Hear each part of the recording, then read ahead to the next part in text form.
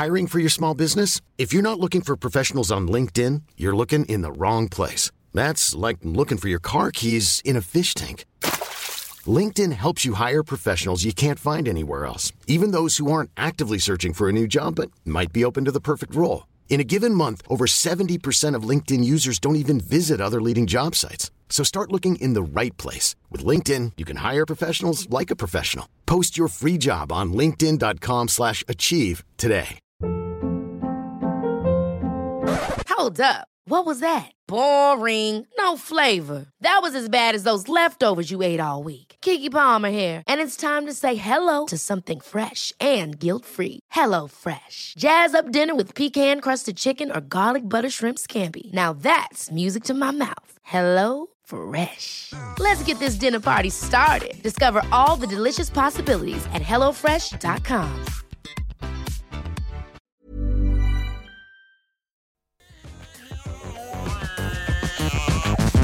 Ladies and gentlemen, welcome back to the show. If it's your first time here, you're extra welcome to the show. An exciting show we have for you today. We've got music from Greg Clifford. We've got the ultimate coffee cocktail for you to get you through this summer. That is brought to you by Niall Wynn of Proper Order Coffee Company. And we've also got the amazing story of Jim Walmsley. I know, before last week, I'd never heard of him either. But what a fantastic, inspiring story it is. I'm delighted to bring it to you today. If you've got anything to tell me, to say, to talk about on this week's show, or any of the shows, email hellostevopodcast@gmail.com. On Instagram, TikTok and Twitter, it's at HelloStevo. On Facebook, it's Stephen Mullen Comedy. But there's so much to get through and there's so little time. Let's do this. Hey, Steve-O! Keep the change, you filthy animals. Hello, and welcome back to Hello Steve-O Podcast, episode 65 for May the 25th, 2020. You are so welcome back. It's good to be here. It's good to be back. And what a day it is today. It kind of started getting sunny again here in Ireland yesterday on the Sunday. And it was in the middle of my run actually that I noticed the change in the weather, because you know the debate about should I wear my t-shirt, should I wear my singlet, and it was a bit windy. Went out to do the run, wore the t-shirt, and then halfway through, Jesus, didn't the sun come out and beat down on top of me? And I'm there running around going, I could have done with my singlet now. But it's an absolute scorcher here as I'm recording this on the Monday. The girls are out in the back route sunbathing themselves. I know it's a weird time in the world, and alright, some of you I'm sure have gone back to work, but how bad being in lockdown if you can just lie out in the sun for a bit, huh? Just get that sun cream in. There is something about sun that just completely and utterly changes the mood. The wind has died down today, and apparently the weather forecast for this week is for it to be an absolute scorcher. So I hope wherever you are that you're enjoying the sun. If you're new to the show, you're very welcome to the show. We've got a fun one up ahead of us. We've got a super fun show coming up today. Jim Walmsley, I hope I pronounced that right. I've got an amazing story to tell you about that guy.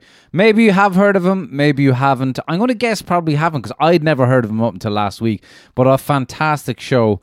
What a fantastic story he has, and I'm excited to tell you about that. And special hello to all the people that I was hanging out with during the week on Instagram Live. I've never done it before, and it was great crack. We had like impromptu kind of conversation with a good pal of mine down in Cork, Cornelius the Comic. Cornelius O'Sullivan is his name, but Cornelius the Comic on Instagram. You should follow him out because he does a lot of funny videos.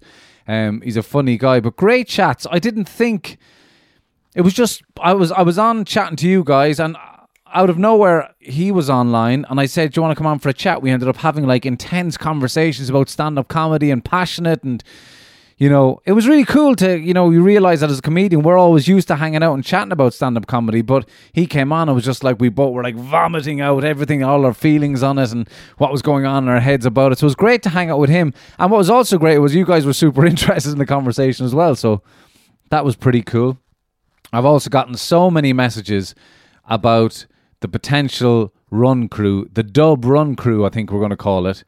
Just because it's based in Dublin, doesn't matter where you're from, or we can maybe come up with another name, but Dub Run Crew, it seems, is that we're going to call it. I got so many messages from people who would love to join a run crew here in Dublin. So it looks like it has to happen once lockdown is finished. So I'm delighted. I mean, if you're interested in joining a run crew, basically all it is getting together once a week, I would think. Maybe more than once a week, I don't know.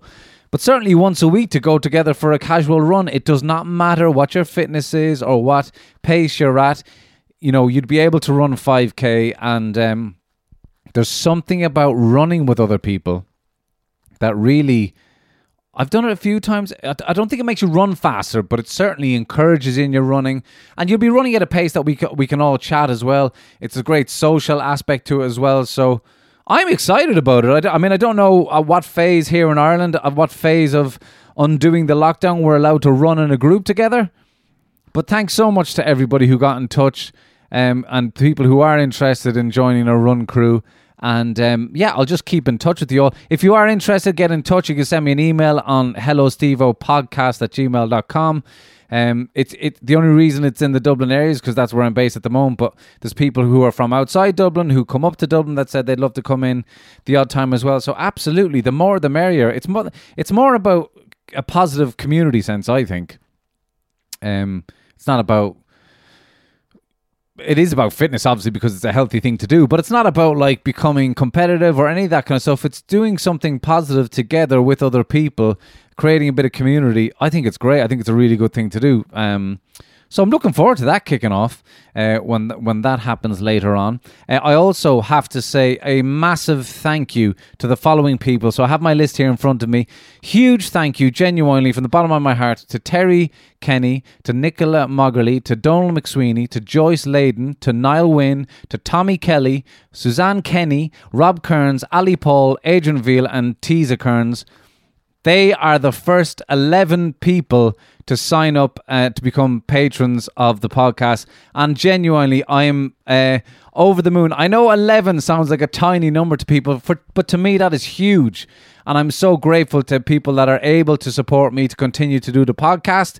And those are my first 11 patrons. And I am absolutely delighted to have you guys on board. I made the first welcome podcast for you there last Friday. And I hope you enjoyed it. And... I'm genuinely very, very grateful. The patron thing is like if you can afford to support me by buying me a coffee a month, obviously I'm massively grateful because just it means that I can keep doing what it is that I want to do and keep putting out the work that I'm doing. And if you can't afford it, that's absolutely fine. There's absolutely no pressure whatsoever. This podcast is here for you all the time. Anyway, I know what it's like not to have money. So... this podcast is here for you no matter what, to have the laughs and just to brighten up your day. And the 11th name that I called out there, Teasa Kearns, my aunt. So I said I had to read this out. I said to her, I sent her a little note going, Teasa, you don't have, thanks very much, but you know, you've been my aunt, you've supported me all my life, you don't have to be supporting me like this. To which Teasa said, I've been listening to you talk shite all your life. I might as well buy you a coffee for it. So thanks, Auntie Tease, for all the love. And obviously I'm trying to get to the 100 patrons challenge. That's my goal. If I get to 100 patrons, I have promised that I will wear those short shorts and singlet and perform a song singing the guitar that I've specifically written for those 100 people. So that's my promise to you guys. Shout out to Moggerly Pies as well. You saw it on Instagram last week. I got sent a load of pies and they were delicious. I'm not being sponsored by them.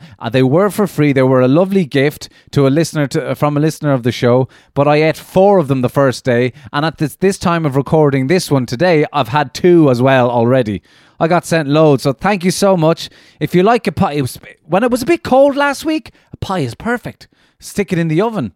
tasty as. And on that point of sticking in the oven, Paul Cassidy was in touch to say, when he saw the pies, he said, the big question is, do you have them crispy from the oven or soggy from the microwave?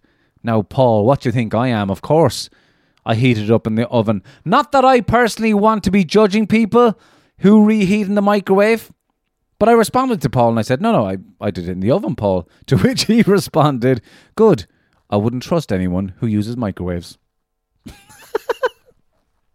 Thanks for that, Paul. Shout out to the Irish gaucho as well. Now, for those of you who don't know what a gaucho is, it's like, for want of a better term, it's a cowboy in Argentina.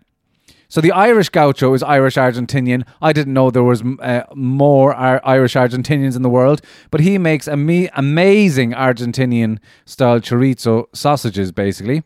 And who's super interesting guy. He sent them as a present as well, and they were so tasty. I made choripan, which is what they would call, they kind of sell it in the street in Argentina outside football games and stuff like that.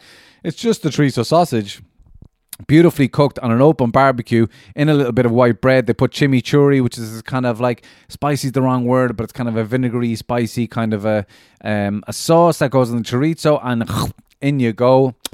Beautiful. In Argentina, it's called choripan. So I made some choripan here at home. So thanks to Irish Gaucho for that. Shout out to Becky Higgins as well, who is a new listener to the show, a big fan of podcasts, dogs, beer, and yoga. What a wonderful combination. I also have to send my apologies out to Denise O'Hare, who I obviously got these blue screen glasses that I should be wearing now, actually, because I'm looking at a screen now. But I don't know if you guys have heard, I only heard about them recently, but these blue screen glasses that protect your eyes from the glare of your phone or your laptop. And because I've been using screens a lot more than I usually do recently, my sister actually got me onto these blue screen glasses, because I find if I'm on the screen too much, it's hard to sleep, or there's a bit of a headache, or blah, blah, blah. So anyway, I purchased them. Obviously, I was chatting about what frames should I return them for a black. I got red frames, which is a bit outrageous, but people seem to enjoy it. People voted for the red frame, so I've kept them. Denise then sends me a message asking me what where I got them from, and it was a Sunday morning when I just looked at the message. I was half asleep, and I just text back amber.com, which is the wrong website, because the website is ambereyewear.com. The link that I had sent her was actually a link to a medical examinations website. So sorry about that, Denise.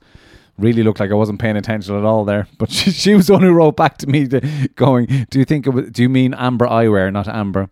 And shout out to Adrian, who, Jesus, he made me laugh a lot there. I was chatting to him the other day.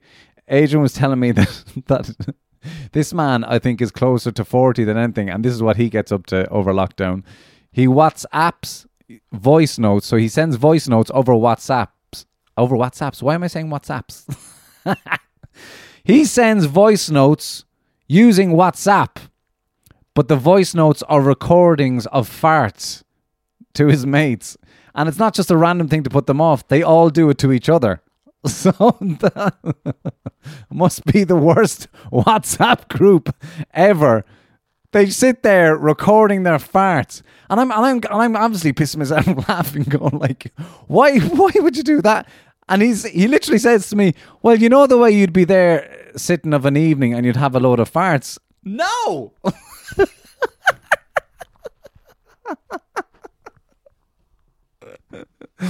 So apparently he has evenings where he knows a load of farts are coming up, and they just record them and send them to each other. I can't imagine the state of their phones. How would you ever put that phone up to your ear for a phone call? Like, Jesus Christ. Oh my God. But that's men for you. I guarantee there's no women or girls listening to this going, oh yeah, that's a good idea, we'll do that for a bit of crack. Anyway, fair play to you, Adrian. It's all about a bit of crack.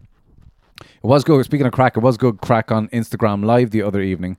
It was great having Cornelius on, but for some reason, shout out to Niamh and Etna, who for some reason, it didn't get into a fight or anything like that, but Etna kept giving out anytime I mentioned Niamh's name. So all the comments are coming up in the Instagram Live, and I would refer to something that Niamh said or something like that. And Etna just starts going, oh, fucking Niamh. So that was that was interesting. I know you're having a crack at it, but you're a mad one, huh? But it was good crack, though. It was really good fun. And also, shout out to new listener of the show, Ken Murphy, sent a lovely message to say, really enjoying your show. Top 6 of his podcasts on that morning that he sent the message. So I'm genuinely honoured, Ken. Thanks for listening in. And I hope you continue to enjoy the show. Top 6, like fucking no pressure. I was up there with Joe Rogan and all that on his top 6 list. Imagine. Hello, Steve-O podcast got the Spotify deal that Joe Rogan got, huh? Don't know if you guys have heard about this, but Joe Rogan, like, it's kind of the biggest podcast in the world at the moment, but he just did a deal with Spotify that he's going to put all his content over to Spotify, and they reckon, it hasn't been officially announced, but he's got at least $100 million. But is he happy? All right, time for the news. Some news that's not depressing.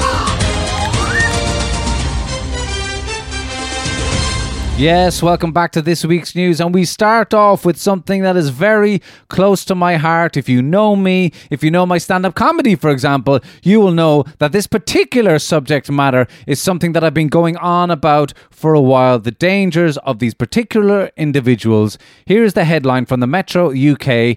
Seagull flies into woman's house and vomits on her kitchen counter. No way.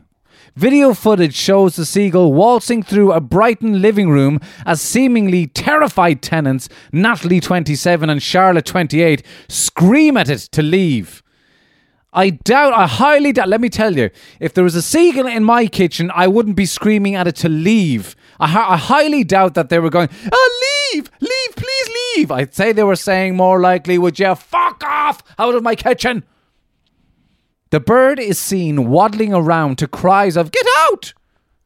Before it flies across the living room. The balls of this thing. It flies across the living room, appearing to head towards the garden door, but then it takes a detour to the kitchen counter and begins to gag.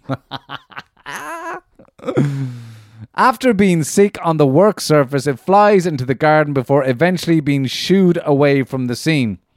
Obviously, that seagull has had a rough night out. You wouldn't know what they've eaten. No wonder it's puking up. The balls of these birds, they go around Dublin City all the time, just fucking staring you down. What you got in your hand there? Falafel, is it? Yeah, I'll have a bit of that. Yeah. They are unbelievable. Recruitment worker Natalie from Brighton said her housemate was sick herself after seeing the grim, gloopy, rice-like vomit left by the seagull. Rice-like? That's a large trio, huh? Guaranteed that seagull's after scoffing down a trio that was left out in the street overnight.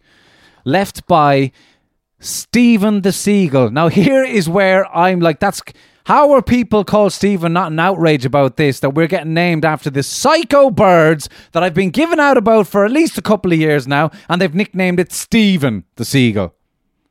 She explained, we were on our Zoom to our friends doing a quiz when it just walked in. I like that. It didn't even fly in. It walked in. It's always staring at us from the fence in the garden. And they do that.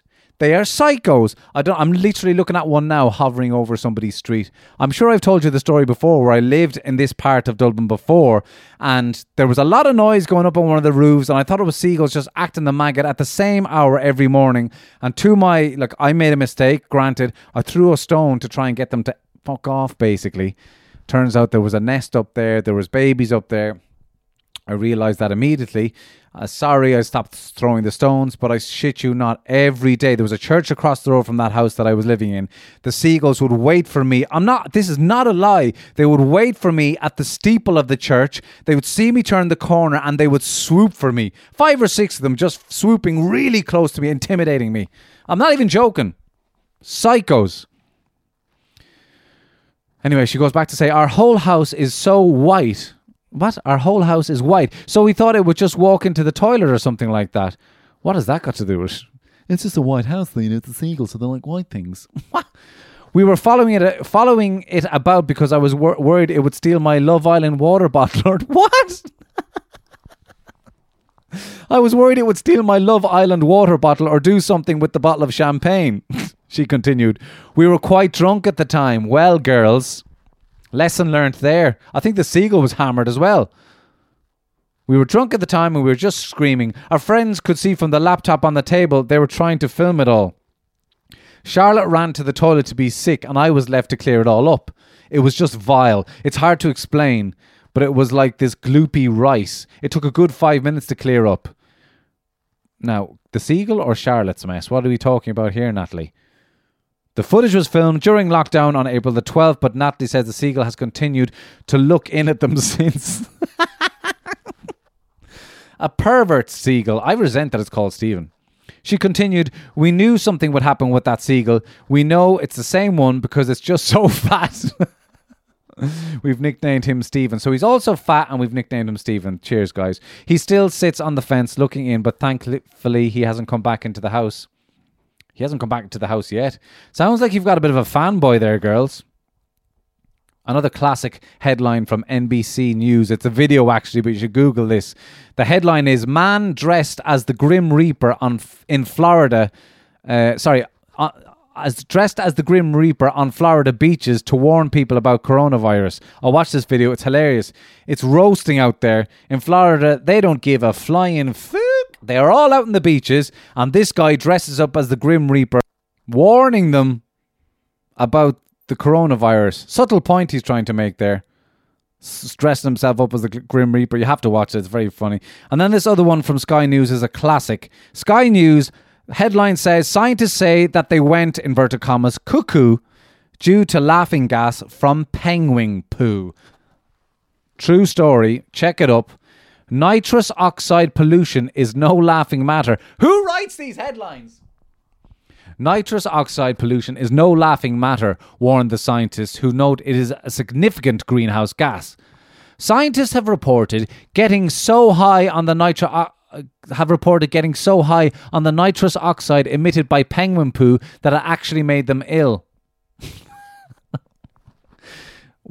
So you guys were up there, or were you flying above it, or what's going on? The levels of nitrous oxide which is more commonly known as laughing gas, given off by the colony's feces, was about 100 times higher than in a fertilized field. What are you eating, penguins?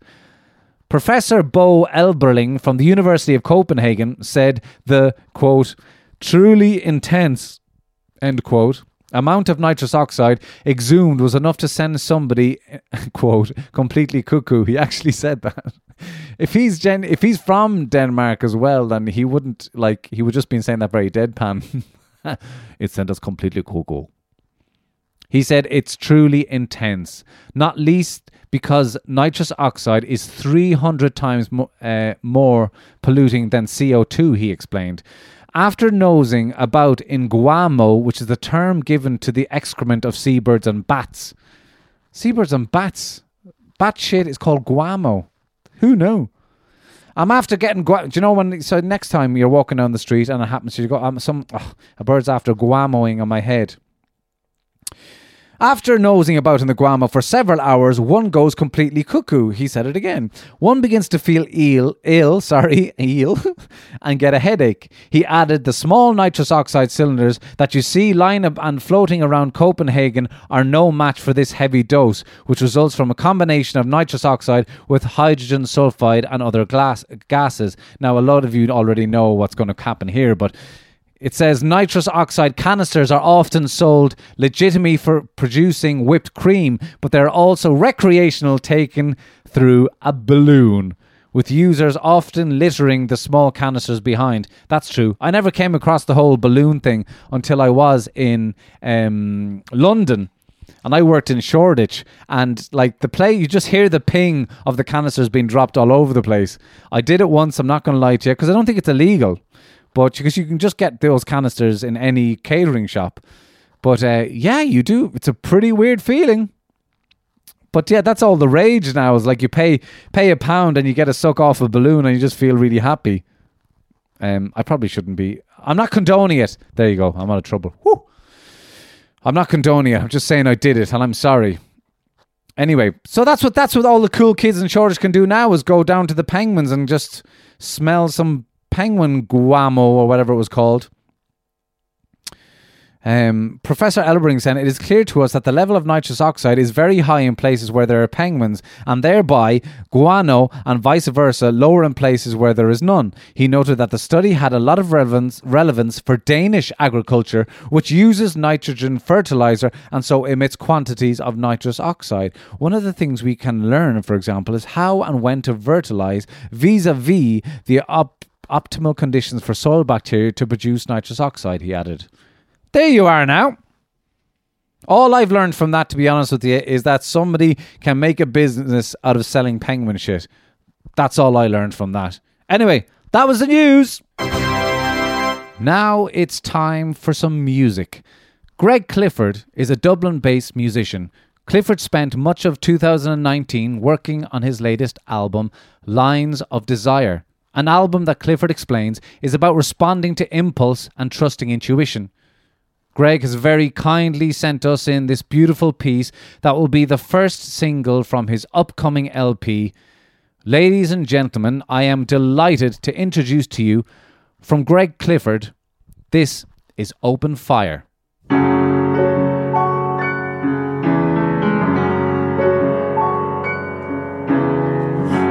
Open fire upon my heart, limb from limb, torn apart. Oh, now check yourself before you do something you regret. Oh, now won't you come on, darling, express yourself. Don't you leave me hanging with these regrets. This ship is sinking, my head's a mess, my head's a mess.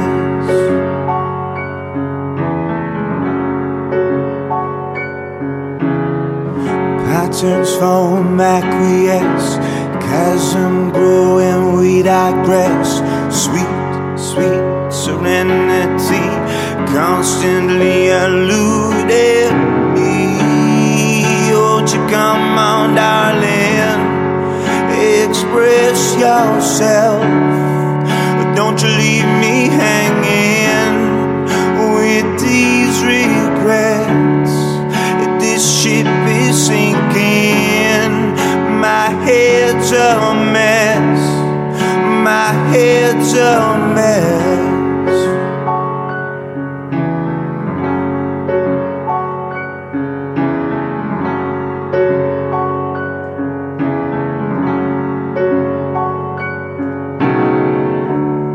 Won't you come on, darling, express yourself.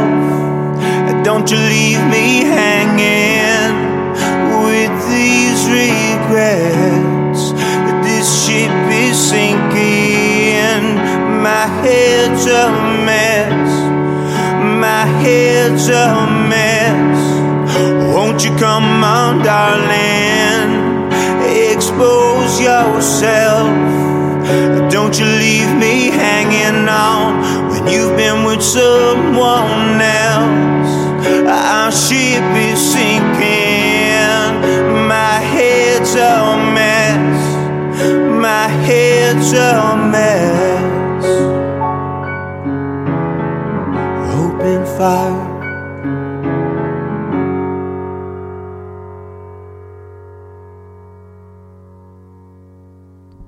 That was Open Fire by Greg Clifford. You can follow Greg's work on www.gregcliffordmusic.com. I will put that link in the description to this podcast so you can click on it and follow his social medias and all the kind of work that he is up to. Really hoping to have Greg back on the show at some point in the future so we can have a proper chat about the work he's doing. But that was Open Fire by Greg Clifford. Now, I was telling you earlier on that I wanted to tell you this story about this guy, Jim Walmsley. I still can't even say his name properly. But anyway, here's why. It's a kind of roundabout story, but it's been an interesting week for me personally, right? Because first of all, I don't know if I told you last week, I can't remember, but I've had some interesting chats with my therapist in the last couple of weeks. Now, they have been interesting from a couple of points of view. One, that she forgot an appointment. She forgot an appointment. Can you imagine that? Imagine, you're like, But of course, it's just like a job to therapists, isn't it?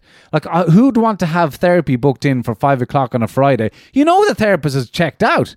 I'm not saying that that's my time, but, you know, when she forgets an appointment, that's kind of... Anyway, she's great. I'm not criticizing her or anything like that. I just think it's funny. Because we can be so sensitive towards therapy. And anyway, that's what I was learning in the last couple of weeks, was that I'm a really sensitive person. Now, that might sound weird. Well, it's certainly weird for me to say out loud, but it might feel weird for you listening to that and thinking, Jesus, is he only working that out about himself right now? Here's why it was interesting, because she has mentioned it a couple of times, and I think she said it to me for the first time 2 weeks ago. She said, you know, you are a very sensitive person. And I was like, really? And of course, straight away, I got defensive about it. For some reason, as a man, if you're called sensitive, you get defensive. But I'm not fucking sensitive. I'm not fucking... Sensitivity is seen as a weakness for some reason. So she said it again then last week, and I was thinking to myself, well, actually, she said it again the second week she said it. It really sunk in the week before, the realization that I am a very sensitive person. And I said it to my girlfriend. I said, do you think I'm sensitive? And she was like, yeah. One of those things that, you know, that you didn't necessarily know that clearly about yourself, but that the person that you're living with is going, oh yeah, you're sensitive. Not only did she say that I was sensitive, she said I was more sensitive, far more sensitive than her, which again, as a man, you get a bit defensive about that. You go, I'm not fucking sensitive. I'm stronger. You know, as if there's some connection to it being weak. So, as some of you were probably online on an Instagram live, I had Inez on, my girlfriend, on with me, and we were having good chats with the people online and having good crack. And I broached the subject with people online and my girlfriend there to say that I'm learning that I'm a sensitive person. And in some ways, it's an exciting time because I kind of get to explore that a little bit more and stop trying to put up the facade of being a tough guy. Not that I necessarily think that I do that, but without realizing it, down the years, because of the different environments that I've been in, I've worked on building sites, I've been on football teams. These are macho environments. And in order to survive those environments, unbeknownst to you, you kind of put up these layers of, inverted commas, masculinity, macho-ness, when you don't really feel that way on the inside. And I mentioned it on Instagram Live, and I got loads of messages from people going, yes, talk about sensitivity. I'd love to hear you talking about sensitivity on the podcast. It's not talked about enough. So that's why the story of Jim Walmsley comes in. Now, Jim Walmsley. It's Walmsley. I can't say Walmsley. I've even heard it said, I don't know how many times, but I can't say it properly. But anyway, Jim Walmsley holds the record for the Western States Endurance Run. Now, what is the Western States Endurance Run? This is crazy. Listen to this. This is all about it here. The Western States Endurance Run, known commonly as the Western States 100, is a 100 mile, that's for those of you who work in kilometers, that's 161 kilometers ultra marathon. So a normal marathon is 42.2 kilometers, but this ultra marathon is nearly 3 times the length of a regular standard marathon. And it's not only harder in the fact that it's much longer than a marathon, it's an ultra marathon, which means it doesn't take place on roads. It takes place in California's Sierra Nevada mountains. Mountains, ladies and gentlemen. It takes place on trails each year on the last weekend of June. The race starts at the base of the Squaw Valley Ski Resort. So that's how high up they are. It's at a ski resort, and finishes at the Placer High School track in Auburn, California. The terrain is rugged, frequently showcasing snow on the highest places. Snow in June. That's how high these fucking mountains are. Snow at the highest passes and record hot temperatures throughout the course. So you have to deal with snow at the top of it and like 40-degree heat. Celsius. Don't know what that is in Fahrenheit. Runners could ascend a cumulative of 18,090 feet, 5,500 meters, and descend a total of 22,000 feet. So it's not just in the mountains on trails. That's how much they have to climb. 5,500 meters they have to climb, and they have to go down 7,000 meters on mountain trails before reaching the finish. Because of the length, the race commences at 5 in the morning and continues through the day and into the night. It's crazy. I've watched movies on this stuff. Runners finishing before the 30-hour time limit for the race receive a commemorative bronze belt buckle, while runners finishing under the 24 hours receive a silver belt buckle. Not to mention, sorry, I forgot to add this in, that on this trail, sometimes the course gets diverted over the course of the race because of snakes and bears. So Jim Walmsley holds the record for doing this in the fastest time. He smashed the old records. I think the record now is at 14 hours and something. So he's done that climb, 100-mile, 161 kilometers marathon, in 14 hours. He's not going to sleep. Do you know what I mean? 14 hours for most of us of a day is too long. If we had to put in a shift in work of 14 hours, you'd be going, fuck off. I'm not doing that. But this week I became fascinated by this guy because to me, somebody like that kind of epitomizes like toughness or masculinity or macho-ness. Like he's tough, he's strong, you know? And then I came across this absolutely fascinating interview with him that was done only in the last year. So I'll give you the intro to this particular interview because this is an interview that is after the movie they made of him when he did his first attempt of breaking the record. And it's an amazing movie that I kind of don't want to spoil it for you, but I'll see if maybe I will tell you what it's actually about, as to what exactly happened in the story.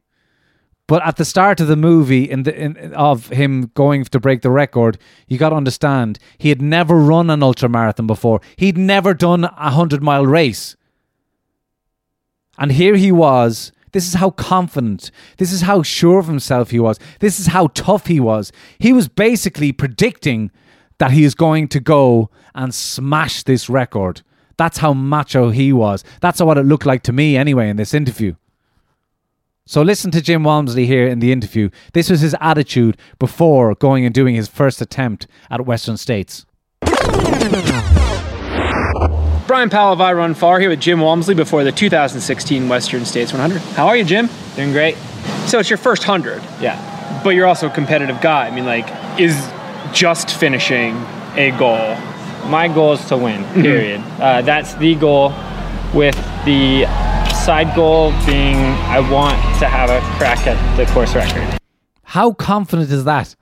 His first time doing a 100-mile race, and he's basically telling reporters that my goal is to win it, and the side is like, I'll probably just try to add on to beat the record as well. The unbelievable confidence of this guy, it's inspiring to me. To me as a person, as someone like, as you know, like amateurly getting into a bit of running, but that confidence to just say that out loud, that I'm going to go smash the course record. But this is the attitude of the guy. This is the mindset of this kind of a guy. Listen to this. If I can isolate other runners and make it a one-on-one, and we both go to a dark place, I'm gonna win.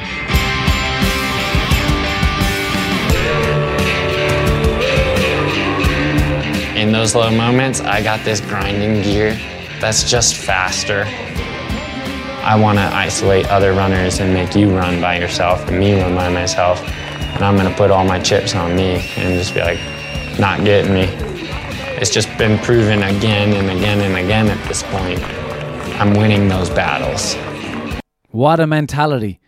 Imagine saying that if we go to a dark place, I'm winning. I'm going to beat you. I want to isolate you. I want to be one-on-one. Like, this is... We watched, everybody's been watching the Michael Jordan Chicago Bulls documentary, The Last Dance on Netflix, and the mentality of him for winning. But, I mean, this is different because at least Jordan had a team around him. Like, this guy... Jim Walmsley is going out there running 100 miles, and he that's dark in itself. And he's saying, if this goes to a dark place, if I get isolated one-on-one with you, I'm not giving up. I'm going to go darker. I'm going to go deeper. This guy was unbelievable to me watching this. And then you watch the movie of his first attempt, and for a good... it's unbelievable to watch him. He's 50 miles into the race and he's still running as if he's running an 800-meter race. He is flying it through the mountains. He's coming up to these stations, where, you get a little bit of a refill and they'll spray some water on your head and give you something to eat and going on again. But he's so confident. He's like, yeah, feeling good. Everything was going amazing for him on his first attempt. Listen to this. Early on in the race, we get reports that Jim's ahead of pace. That comfortable rhythm started leading to fast splits, which started rolling into course record pace, and it was turning into this magical, awesome running day. Go, man. See ya. The buzz was insane. Everywhere you'd go, he's on a roll. Is he gonna blow? People were just starting to really become obsessed with how fast he's going. The gap that he was putting on the actual course record was huge. So it was definitely something historical about to happen. I think at one point of the movie that follows him on his first attempt at the record, I think he's an hour ahead of the record at one point, and he is not slowing down. He does not look weaker. He does not look like he's going to give in. I don't know exactly what the numbers were as to how far he got, but I'd say it was approximately, according to my memory, he was about 7/8 into the... I don't know why I use that fraction, but... He was very far into... He was more than 3/4 into this race, and he was still absolutely killing it. But then, something interesting happens. You kind of have to watch the movie for it, because I don't want to give it all away on you, but this tough ultra marathon guy, it doesn't work out for him. That's why you need to watch the movie.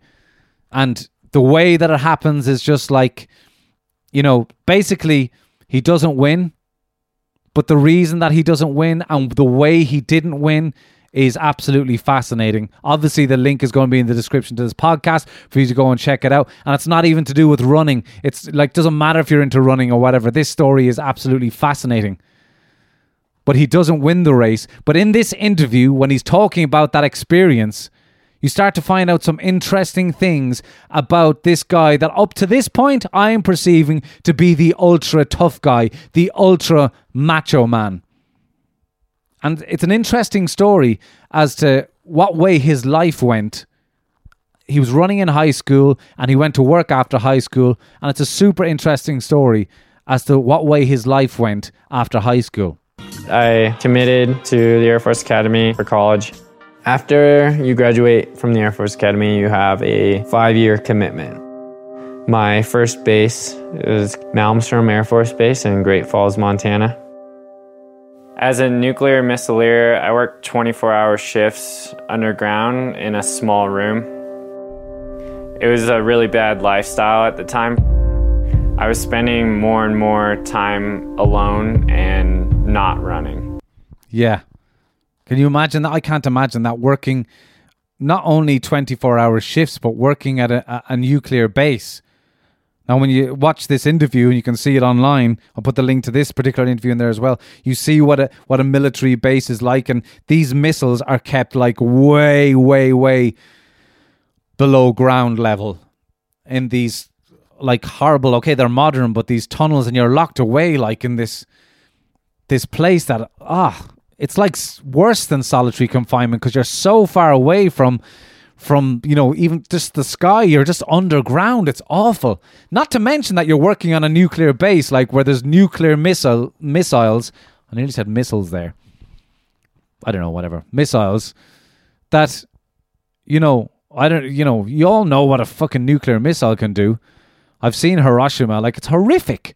These missiles can fucking blow up half of a planet.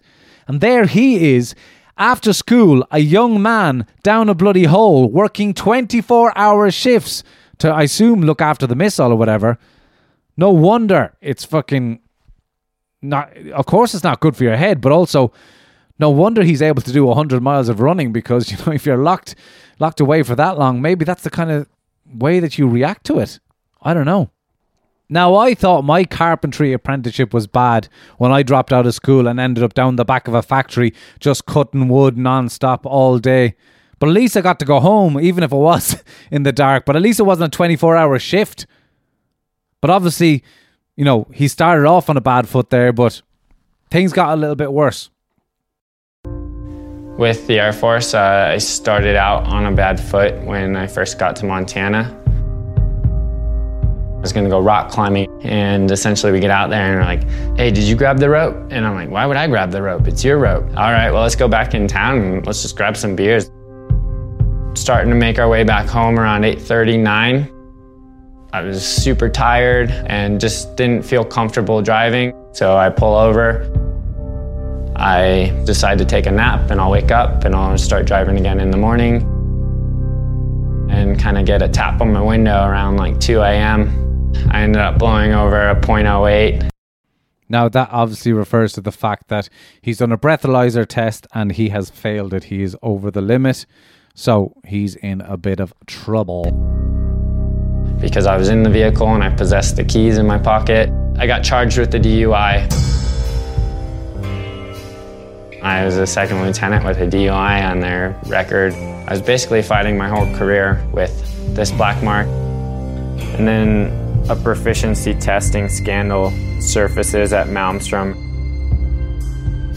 Already having a black mark, that's what led to my separation in the Air Force. Being a young adult, I thought it was catastrophic. That just turned into these big depression. I started seeing psychiatrists, getting suicidal. I couldn't drink at home by myself. I'd like beat myself up at night and just break stuff all the time, and just really low places. It's just a hard place to have like isolation and being by yourself, and knowing that if you had a quick way out, you would have totally taken it.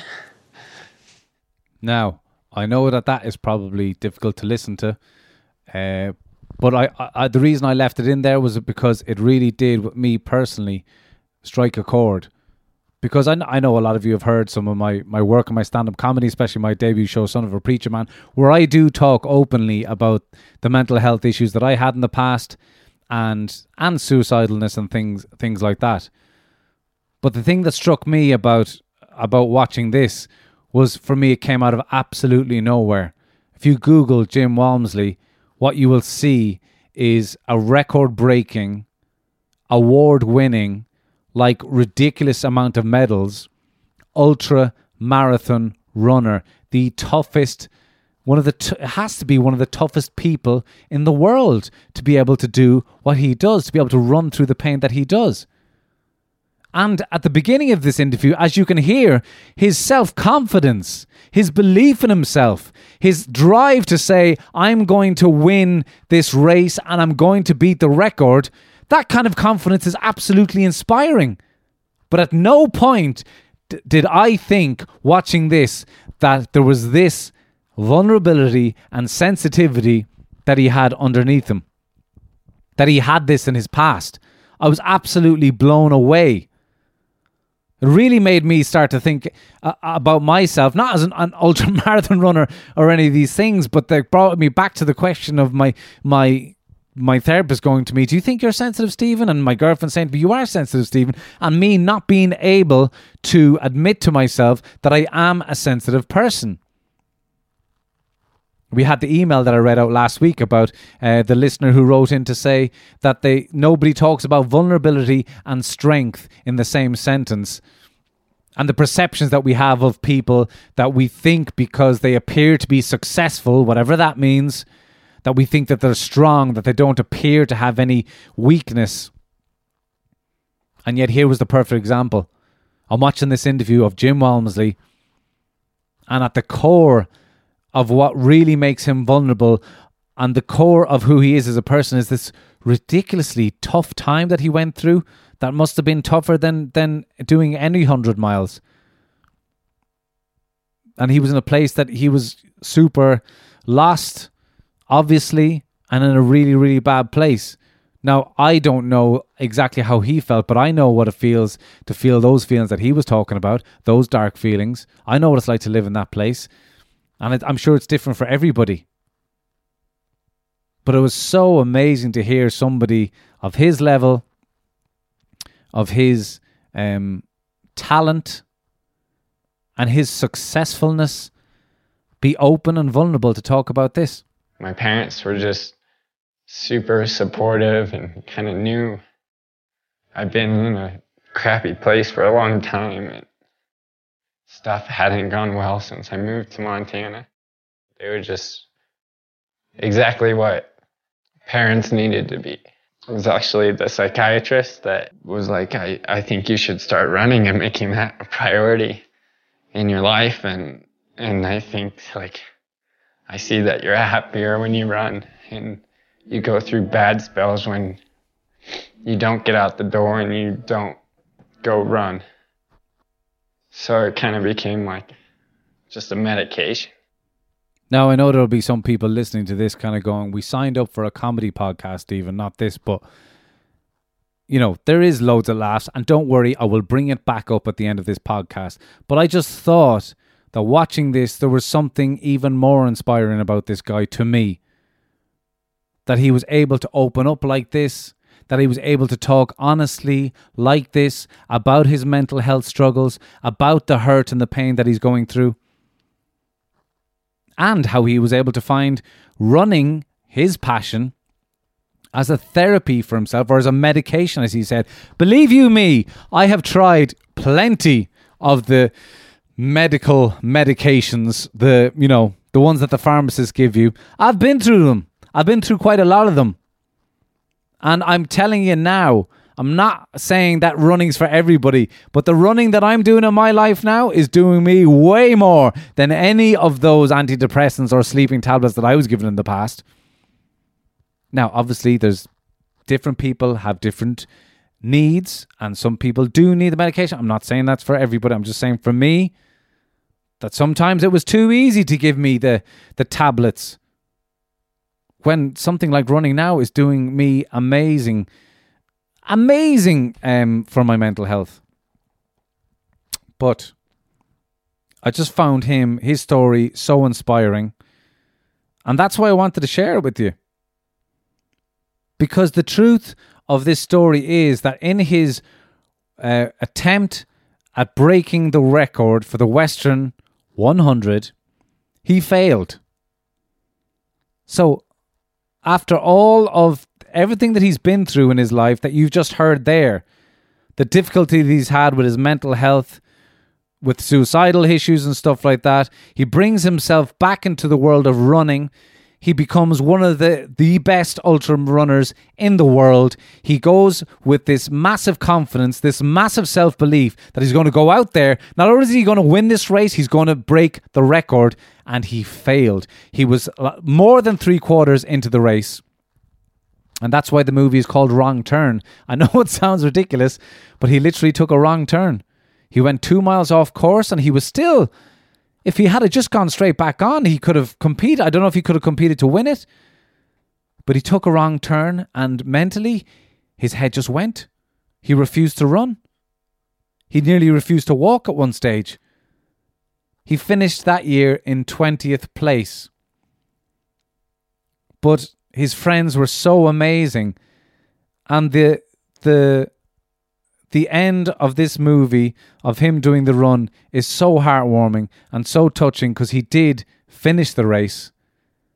But the end of the race was, and his attitude to the lessons he learned were just absolutely unbelievable. Here he is, coming in 20th place, coming into the end of the race.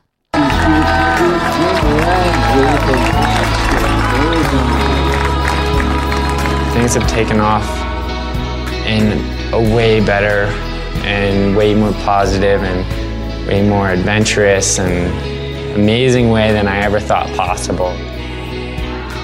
It's kind of weird that a lot of ultra runners have had some really low depression that sparked this absolute crazy mental illness that they want to run 100 miles and run for a day at a time. I feel really, really blessed that I don't feel like it was a chronic depression. It was a phase or a time in my life that wasn't the prettiest, not my proudest, but it really steered me in a direction in life to reprioritize what's important. You hear the cliche of do something you're passionate about and things will just work out. It's ridiculous that that's actually feels like that happened.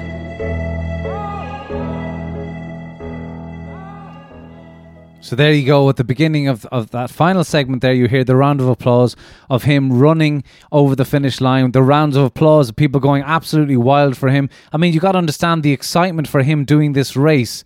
He was flying ahead like nobody had ever done before. All the tents that they have to set up, all the different places in the course, the rest stop stations where you get fed and watered and all that kind of stuff, they had to set them up an hour earlier because they've never had to be there that early because nobody had ever run it this quickly before.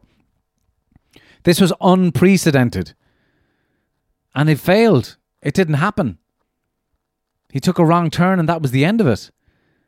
And he did manage to finish the race, but it's such a beautiful moment watching the movie when he crosses the line. All his friends are there supporting him and encouraging him.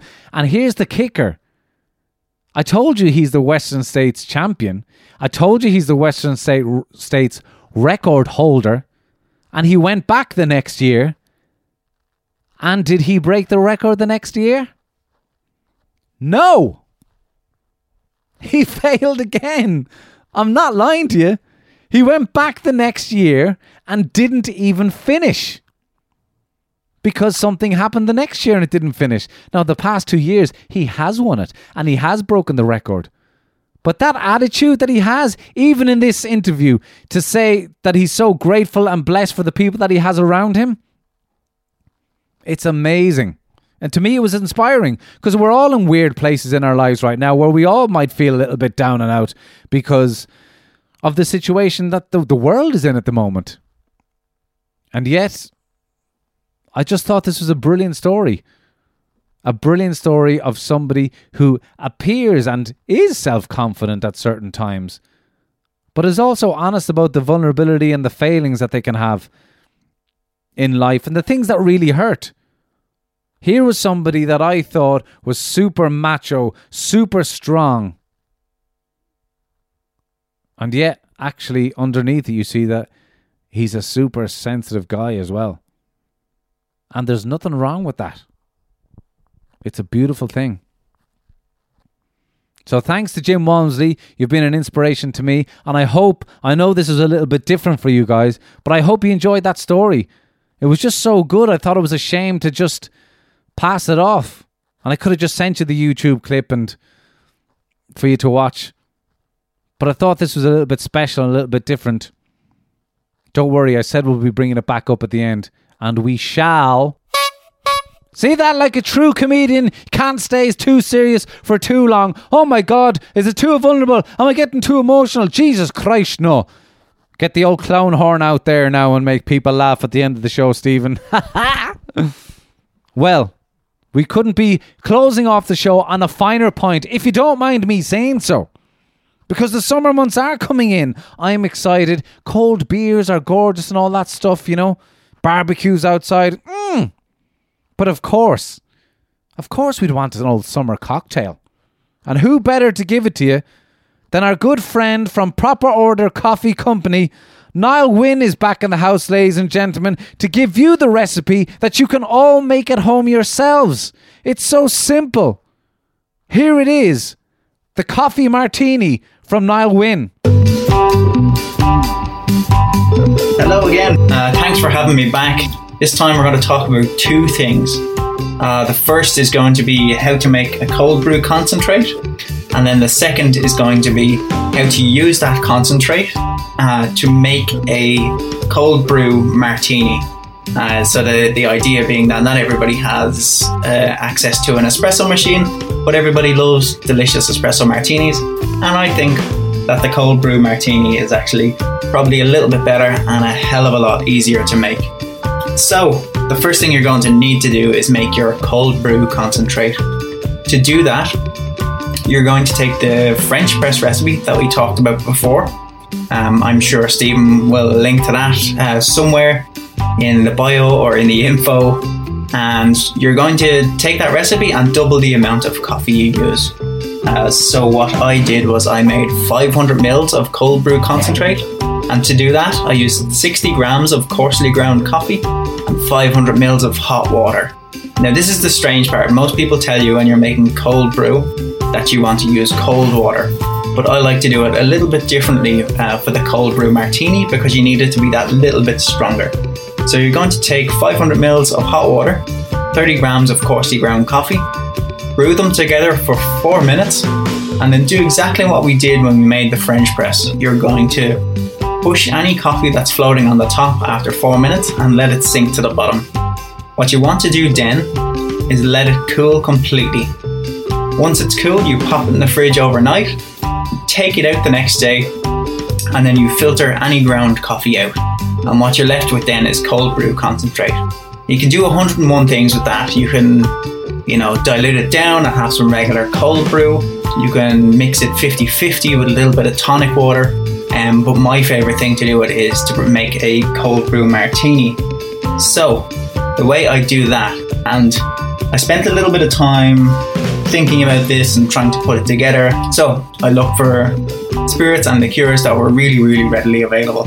And so we're going to make this using Kahlua, Absolute Vodka, our cold brew concentrate, and some Fee Brothers Aztec chocolate bitters, which is a little bit different, but I think it works really, really well, especially if you're using some coffee that's going to be, medium to light roast, which is what we sell at Proper Order.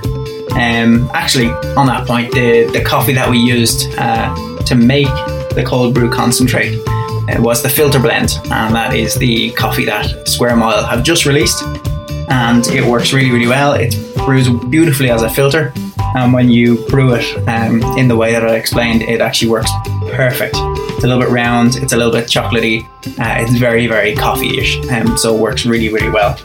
And simply, for the martini, you're going to take equal quantities of the Kahlua, the Absolute Vodka, and then the cold brew concentrate.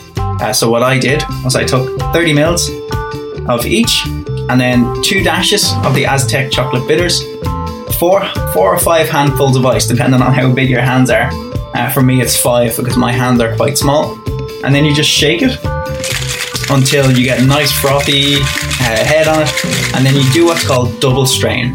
So you pass it through a sieve while filtering it out of your shaker. And what you end up is with a really, really smooth, delicious cold brew martini. And the reason I like it and the reason it's a little bit different is because the Fee Brothers, the Aztec chocolate bitters, gives it a kind of a cinnamony, spicy thing. And I've made this for a couple of people, and at this stage, and I've made a few myself, and it's hard to get away from the fact that it's really, really delicious. So it actually tastes a slight little bit like Coca-Cola. Delicious. And there's obviously a lot of coffee flavour in there. And the vodka actually doesn't come through a whole lot, which I think is a good thing in a martini, because that could put a few people off. But yeah, if you just mix it all together, shake it, double strain it, and put it in whatever glass you want. I kind of drink it out of a short, fat glass. And then don't bother putting the 3 coffee beans on top. That's just a waste of good coffee. So yeah, that's it. That's my guide to making a really, really good cold brew martini. Not too much fuss, really, really easy going. And in my opinion, it's going to be better than an espresso martini, and a hell of a lot easier to make. Cheers. Thanks for having me again. There you go, ladies and gentlemen. It tastes better than an espresso martini. Tastes like Coca-Cola. Delicious.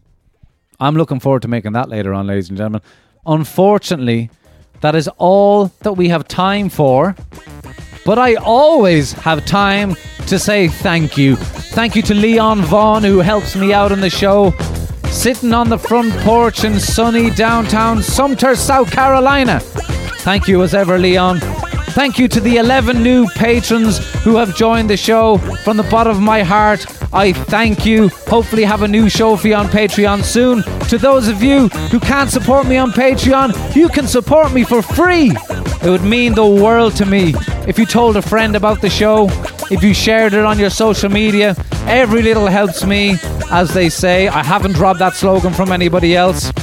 Thank you to Greg Clifford for contributing to the show this week. Hopefully have him back soon. Jenna is going to be back on the show soon, ladies and gentlemen, and we've got an amazing show for you coming up next week, where we're going to be talking about such things as music therapy. Who knew it was a thing? I really didn't, but I've got a super interesting guy to talk to you about that. Some exciting guests coming on the show as well soon, but for now, it's Happy Tuesday, or whatever day it is that you will be listening to this.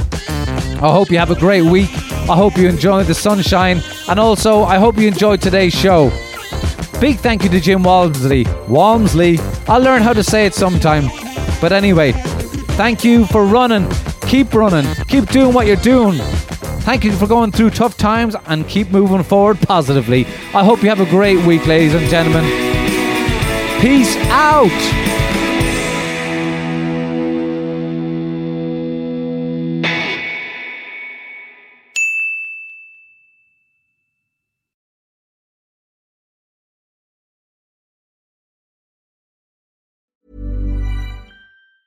Ever catch yourself eating the same flavorless dinner 3 days in a row?